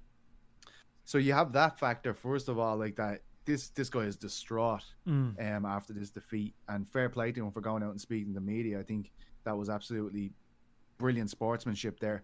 But there's also the fact that you have to now go through that title grouping, and he managed to avoid a lot of the guys, right? Like he managed to avoid, Leon Edwards, Colby, Jorge Masvidal, all these dudes. Like it's gonna be a tougher path, I'd imagine, to get back into that situation again. And who knows if, he might, and he's gonna have to fight Usman again if Usman's the champion. Yeah, and he is that mental advantage over him now that I took your best shot and came back and knocked you out. So I think it's going to be incredibly difficult for Gilbert Burns. If he does it, it will be fantastic. But I do feel as though it's going to be very, very difficult for him to get back and fight for the title again. Yeah, I think the key thing is exactly what you were saying there about how jarring it was to see him that emotional. I mean, I don't think I've seen somebody cry like that after a loss, just like uncontrollable sobbing, since like Joe Daddy Stevenson after BJ Penn put him into a bloody mess. That was probably the most emotional I've seen somebody outside of that. And from my take, I think that's going to be the biggest thing. And controlling your emotions is notoriously difficult. You know what I mean? How do you keep that in check effectively? And I think that's the biggest thing, because he could have won that fight. And it's like you said, kicking himself. He could be because he wanted to challenge Usman on the ground and invite him there rather than stand back up. And of course, as soon as he did get back up, to his credit, I also do think it was for a defensive reason, because the moment Gilbert Burns got back up, Usman tried to land a massive shot on him. It just didn't happen to land it, but that was also what Gilbert Burns was dealing with in that situation. But you add that in there and how he handled being rocked himself, the composure between the two. This is something, I also said on Sunday about this, but the composure between Usman taking being rocked and Gilbert Burns taking being rocked was just night and day. Night and day. You could see the heavy breathing. You could see the emotional adrenaline response. You didn't see that nearly as much in Usman. Usman got right back on the game plan. He got right back on the horse. And so I think Burns, that's going to be the biggest question for him. Can he keep those emotions in check as he's coming back around? I do think he can. I think he's capable of it. He's a Mundials champ. He's been a champion on a world stage before. I think a lot of times you do see that. You see Triple C get annihilated in the first DJ fight, and he comes back. So I think it's absolutely possible. I think he's young enough in his career to make those changes. So, I give him some credit to bounce back. Will he beat Usman in the second fight if they were to fight again? It's hard to pick against the guy who won the first time. But I do think he's capable of getting another title shot. I do think that. Would you agree with me, Jay, that it will be a lot more treacherous path for him towards the title if he does manage to get back there? Because I really feel that, like, when you look at the top of the bracket, he's missed a lot of the key title contenders at the moment. And of course, he's the guy who was knocking off the title contenders to get there. Sure. So I'm not trying to take away from the wins he got. But I mean, when you look at the likes of Covington, where he's at now, Masvidal, where he has been, Leon Edwards, Stephen Wonderboy Thompson, all these guys, it's going to be incredibly difficult, right? I do agree, because, like Maia, if you, in hindsight at the time, we didn't necessarily know who's going to win that fight. But we already did, of course, know. I mean, Gilbert Burns already had knockouts on his win. We had a good feeling. Yeah, it was a good fight for him, a really good fight for him. Yeah. Style-wise, it just matched up well. I mean, it's a Mundials champ up against, somebody else who's as accomplished as he is in many ways in that sport, but didn't have the boxing, didn't have the stand-up. Gilbert Burns had that. And so naturally, that's where the fight ended, and that's how he got to win. Woodley was really impressive because that was his first fight back after his loss to Usman. And so we didn't necessarily know that he was that far down from what he was. I think that we learned in that fight that Woodley may have been a different fighter, and it was cemented in the Colby fight. And I think Colby was the better fighter no matter what. I think if Woodley was in a better shape of mind, Colby probably still would have won that fight. I just think Colby was better on the night. But Woodley then versus the one that beat Till versus the one that was beating Stephen Thompson, I don't care how boring it was. He was just that dangerous and rocked Stephen. A much better striker by all accounts in terms of technical ability. Still rocked him, hurt him. The person who got hurt the most was Stephen Thompson. That was against that. And then he also had the wrestling beside him to keep Maia off his back when Maia was killing people, just going straight through people, including Masvidal, So I think you make a really great point that Colby's going to be a tougher fight than Woodley was, because obviously he beat him, so that affirms that. And then you look at somebody like Leon Edwards, I think that's a much tougher fight than Maia was. Stephen Thompson is a totally different kind of fight. Can he get him to the grounds? Does that look like the Dan Hooker fight did at lightweight? I mean, you bring up a really good point. He's in a tough position now, but is he capable of doing it? Absolutely, yeah. I think he is. 34 though as well. 34, yeah. Yeah, he's I don't know. I guess I'm just going to keep interviewing people my age, because so is Michael Chandler. I mean, Michael Chandler could lose his next fight. You know, you never know how these things are going to go. But a lot of these fighters, they go on pretty late, you know. The championship level fighters. Michael Chandler's knocking on the door now. Yeah. Surely we don't consider Gilbert knocking on the door of that title now, you know. That's the big difference, I'd say. And Chandler's got the momentum. Like, I mean, he set the world on fire, man. Yeah. After he came on the live chat, like, his stock has just came through the roof. Yeah. I mean, people, they have their own times, you know. GSP came back at 38, but that's GSP, and he beat Michael Bisping, who was the same age. So, I mean, Michael Bisping, his resurgence at 38, that might even be a better example. But, you know, I don't think that Michael Bisping's opposition was as tough as what we're seeing at welterweight right now, to be fair on that. How dare you? I mean, he did a great job. Because he's a European. Oh, he got an easy one. That McGregor guy had an easy run. Gilbert Burns. Oh, amazing. Michael Chandler, amazing. Sick of this. How old is Yuri Prohaska? I don't think he's like 27. 28. So you were very close. Yeah. I was just wondering, because he's been around for so long, and are we underestimating how old he might be just because he's just now getting to the UFC, and he's been to other organizations and been champion in places like Ryzen. But no. But yeah, I think you bring up a good point. People say that about James Gallagher as well, because he had his first professional fight when he was 13. Yeah. Whoa, 13? I didn't know that. Jesus Christ. He fought a 22-year-old man and bet him. Like, he beat him up. That's like Nick Diaz being 16, but 13, dude, like, you're still in, like, the throes of your early puberty. Like, from 11 to 13, people are still just hitting puberty. People don't give that guy enough credit, man. He's a savage. I know, I get it. Like, you know, you're wound up by what he does online, but, man, he is a savage of a man. Like, a 13-year-old dude stepping in against a 20-odd-year-old. I know we used to think we could do it, but to actually prepare for a fight and get in there in a pair of shorts against a fully grown man and then win, it's insane. Lucky enough for him, John Kavanagh was at that fight and he was like, well, this can't happen again. Like, you gotta take this kid away from these people and train him up, and that's what happened. I think for people that are really paying attention, you know he's a prospect, but we just need to see him against some decent opposition at this point. That's yeah. You know, it's funny how they handle Aaron Pico and then how they handle James. Yeah, like, I mean, somewhere in the middle is probably the right answer, but you also can't criticize James for taking these fights if that's what they're putting on the table, right? Like, sure. I mean, they're paying him for I'm it. fighting at home. I'm the main event. I'm doing so much in terms of marketing. Like, that guy, when they come to Dublin, it feels like he's on every TV station, every radio show, every newspaper, and then he has to still get in there and fight. So, I mean, well, here's the rough can't thing. hate it. I always think about poor Ricky Bandejas, because he beat such a big name in the promotion. Who's he fight right after that? Juan fucking Archuleta, you know, who was their champ. And then he gets Sergio Pettis in his second to last fight in Leandro Higo. Leandro Higo used to be a champ. It's just like, Jesus Christ. But the thing is that's most annoying about it, Jay, is like he was actually developing storylines with the European fighters from the European series.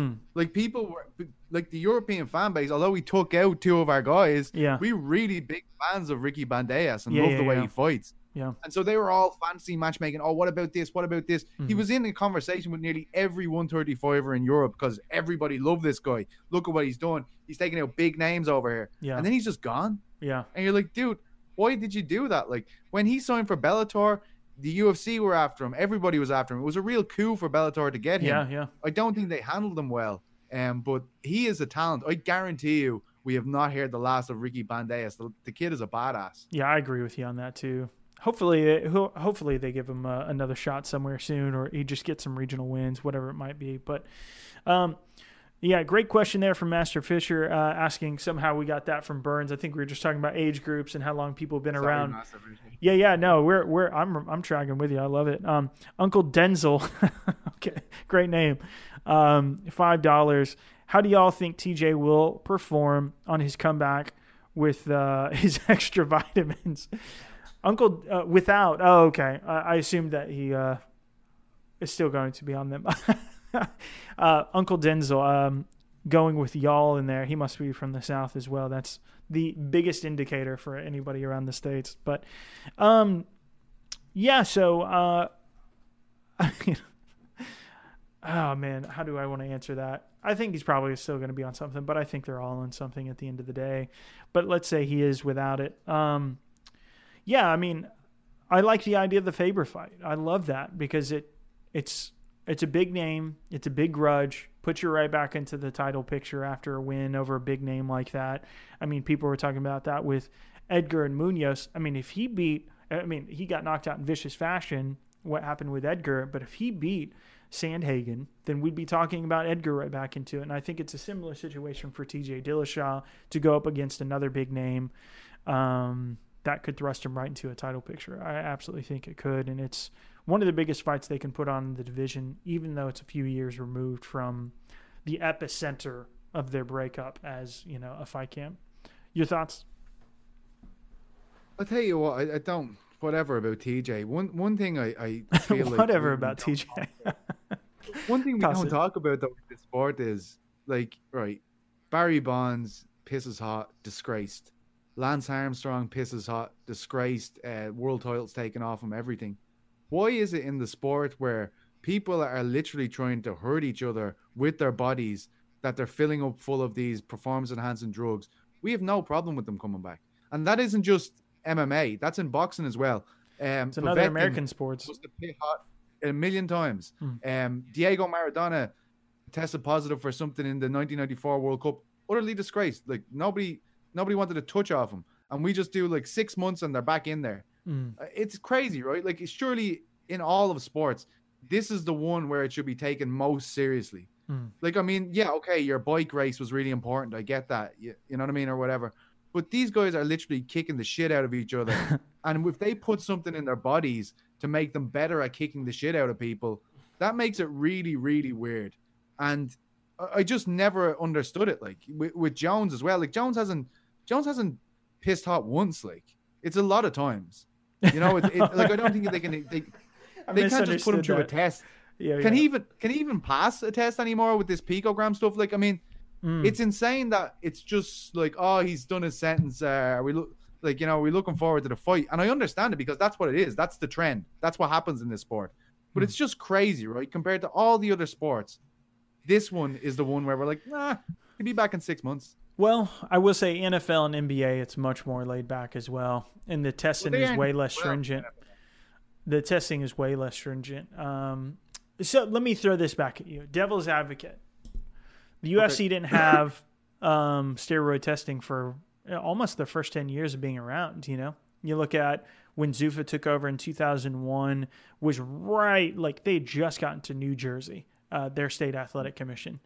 And barely anybody, tested positive back then because, they're so comically light on testing. And even before USADA, I mean, everybody always joked that was an intelligence test. And people even still say that about USADA to a degree now.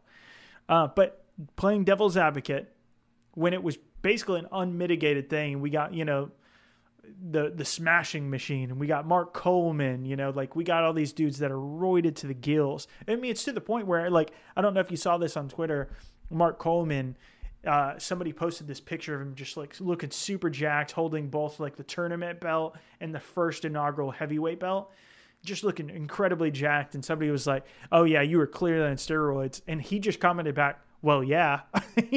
There's not even denial about that phase where people were just taking the shit out of steroids, going in there, doing the damn thing. I mean, Ken Shamrock was one of the first stars in the sport, famously. Even Royce Gracie never looked the part, but tested positive for it. And one of the most disappointing things when he fought Sakuraba again, what was that, in K1 by the time they fought the second time, 2006? So that being said, when it was totally unmitigated, nobody even gave a fuck. Nobody really got that injured. Are you sure about that? I don't know who's coming to mind that did get that injured. We don't have any paraplegics. Spencer Fisher from that era, and now is. Do you think that would be different in the USADA era? I don't know, but it's. I don't think it'd be any different. I think the beatings he took, he would be taking now. Yeah, okay. But look, the UFC sold the company for 4.4 billion after they brought up the USADA deal. Like that was a situation they put in place to sell that company, to make it look as legitimate as they could. They got the uniforms like the NFL, and they brought in the drug testing. Sure. So I mean, for me, if you're going to do that, if you're going to go to that level and put that value on, say, like, look at us, we're a legitimate sport. I mean, they have to get that end of it right. Like, I don't agree with the USADA thing. I know that's contrary to what I'm saying here, but they haven't got that right either. Because on the same way, the way like, they go about it, you don't agree with it. No, they got it all wrong. That's why a union's important. Look, we've come full circle here. We've come full circle. In the NBA, in the NFL, all these other things, the athletes have a say in what way they're tested. They have a certain amount of rights that they put forward to these bodies, and they get to have a call, get to have a say in what way it's done. We don't have that in the UFC. Right. You know what I mean? So I think if you are going to go out of your way to put forward this squeaky clean image, like, you got to police it correctly. You know, you've got to, like, I mean, and they haven't done that. Look, I don't have the answer as to how to do it, but I do think it's a bit sneaky, elevating the stock of this company through the roof. Look how perfect we are. And then on one side, you can piss off forever and you'll basically just get a suspension and come back and do exactly as you are doing, you know, getting all the great fights, all the championship bouts, all that kind of stuff. And then on the other side of it, there's people getting, like, their whole careers tarnished, and it turns out that just the testing was a bit wrong. You know, it's just, for me, it's all over the place. I know that's not I don't have a lovely bow on that, but I don't think anyone can put a bow on it. Yeah. But it just feels messy. A bit disingenuous. It's messy as shit. I think You're right, though. It did happen for years, but when you're elevating the level of professionalism like the UFC have, you should be able to do it to a better level, I believe.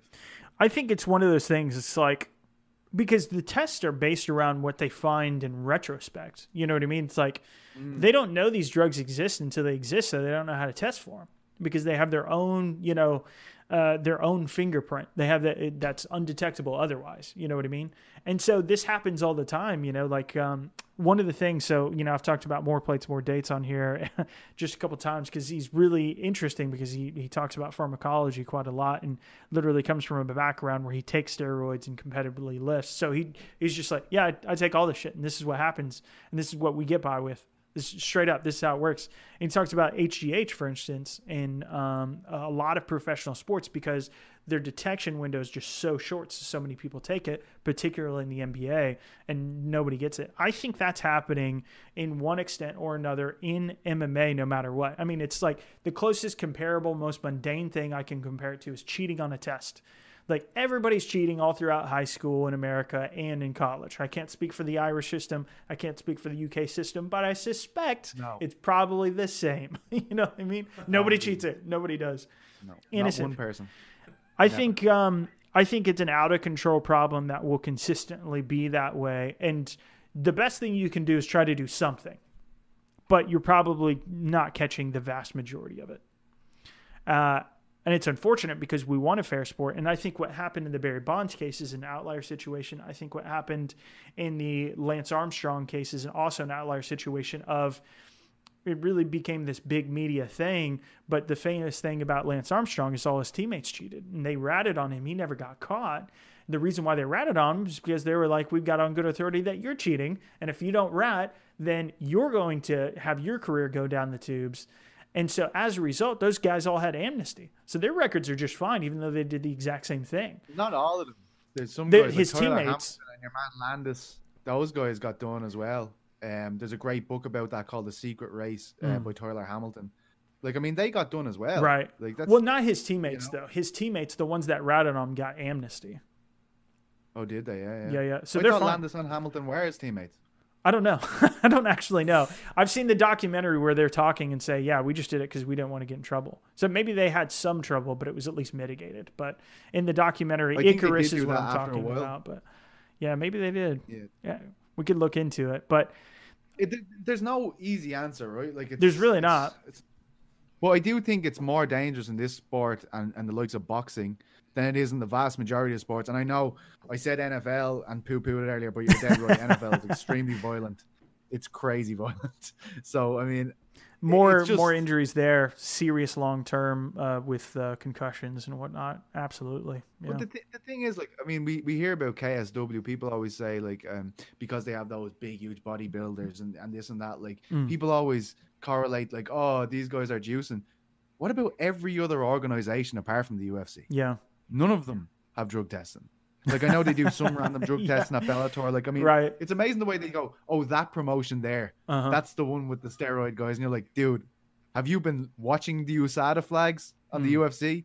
Have you been, where's the drug testing in Ryzen? Where's the drug testing anywhere apart from the UFC? So the UFC deserve credit, but they haven't done it well. They haven't done it perfectly. And I don't know if anybody ever will, to be honest. So it's complicated. Yeah, it's definitely like if I were to sign up for careers, that would not be one of them. Like I love the sport and I love being around it and it would be cool. Like, I mean, obviously I don't want to see them like pissing as well, like, because you have to watch them. It's like, oh, Jesus Christ. It sounds like the worst job on the planet.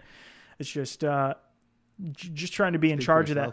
I just don't think you can stop it. I mean, it's exactly like cheating on a test because people like some places are really stringent. I've seen people do it in classes where the teacher has been up front in their syllabus to say, if you cheat in this college university class, if you do that, I'm straight up reporting you to the, like the board, I don't know, whatever it is, the college that they're a part of, and you can't take classes here anymore. Like, I've seen people go that hard. I saw one person cheat on a college paper and they got kicked out of the class and kicked out of college for it. One paper, because the teacher just had that much of a hard-on for cheating that he just got rid of the dude. It was just some random guy who cheated on a paper at my university. So it's like people cheat for the most mundane shit all the time,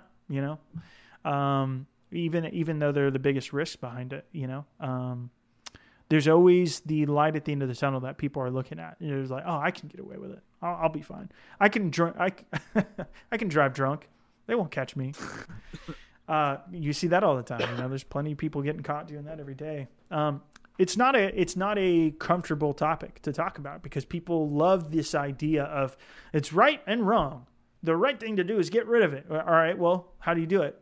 Let's put you in charge then. Let's put you in charge.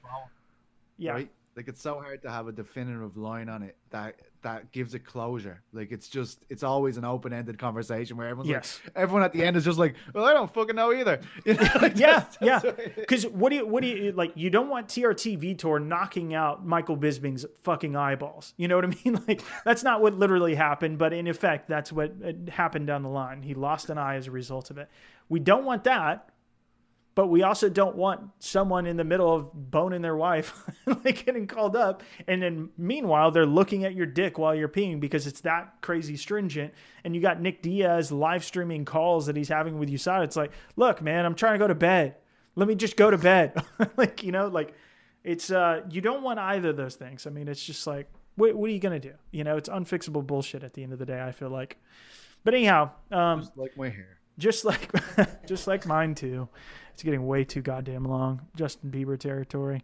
Kyle Linderman. If all MMA fighters are independent contractors and don't really have workers' rights, is it even possible to have a union? Well, yeah, because when you look at NBA players, they're employed by essentially their equivalent of a club. They're not employed by the NBA. The NBA... It's collective bargaining. Yeah, it's collective bargaining. They don't work for the NBA. They work for their team. If you play for the Nuggets, for instance, the Denver Nuggets, I don't know what they do these days. I used to be a massive 90s fan, and I guess everybody was when Jordan was around. But if you played for the Denver Nuggets in the 90s, you were playing in the NBA, but you don't work for the NBA. You work for the Nuggets. It's very similar to that. It's just that they happen to be on their own. It's a very similar process. But great question, though. I mean, it's definitely worth asking. Faith Rock says it's like the war on drugs. It can't be won. They're on steroids, Nate Diaz and WWE. I don't get the WWE part, but I mean, I guess it basically applies. Jake the Snake, everybody's on steroids. Luke Thomas. Yeah, I mean, Luke Thomas definitely gets lambasted for his views on it. His are really slippery. Luke Thomas will sometimes just straight out advocate for it, but not advocate for it. I don't really know what he's going for. I think if I could sum up Luke Thomas's view, it's more like they should do it from a PR perspective because it looks good, but maybe not be as hard as you're going because you can't stop it anyway. I'm just like, that sounds like a terrible prescription to me. I don't think that's the answer either.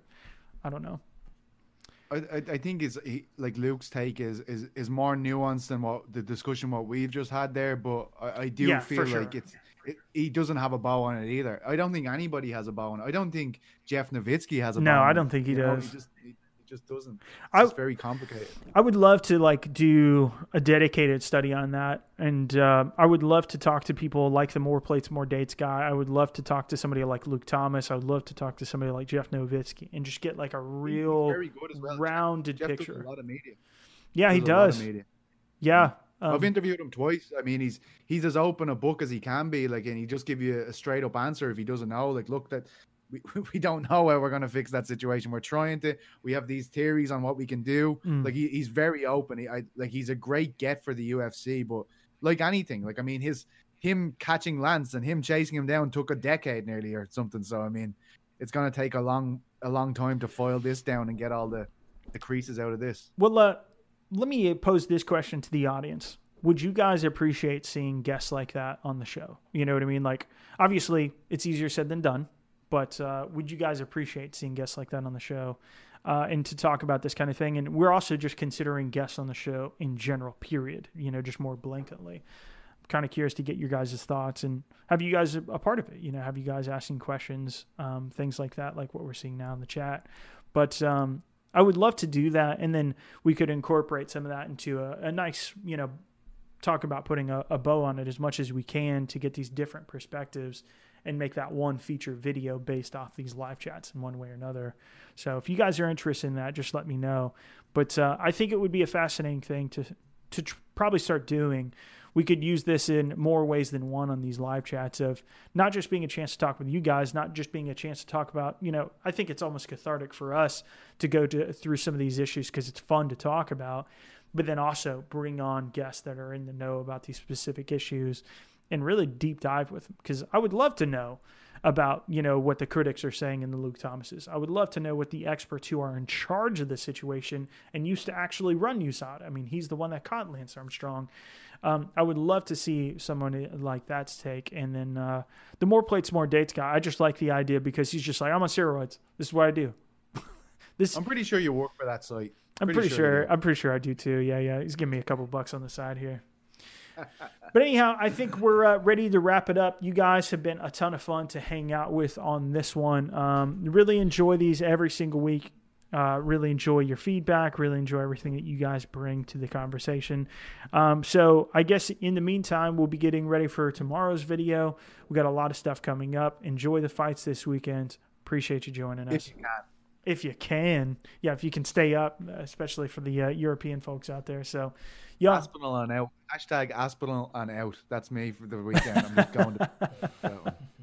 You're just there for the Nate Landwehr fight. Clarksville, St. B represent. But yeah. Missouri, baby. Missouri. Just randomly Missouri. But you guys have a great day, and we'll see you on the next video. Peace out, homies.